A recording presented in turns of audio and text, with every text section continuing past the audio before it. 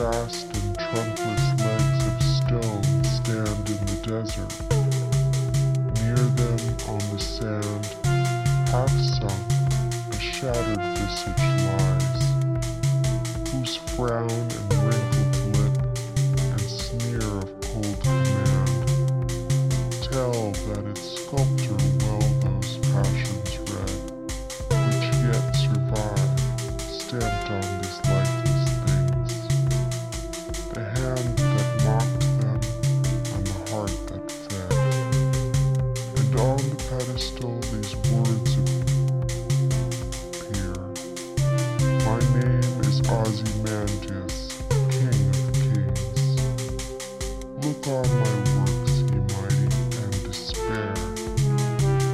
Nothing beside remains round the decay of that colossal wreck, boundless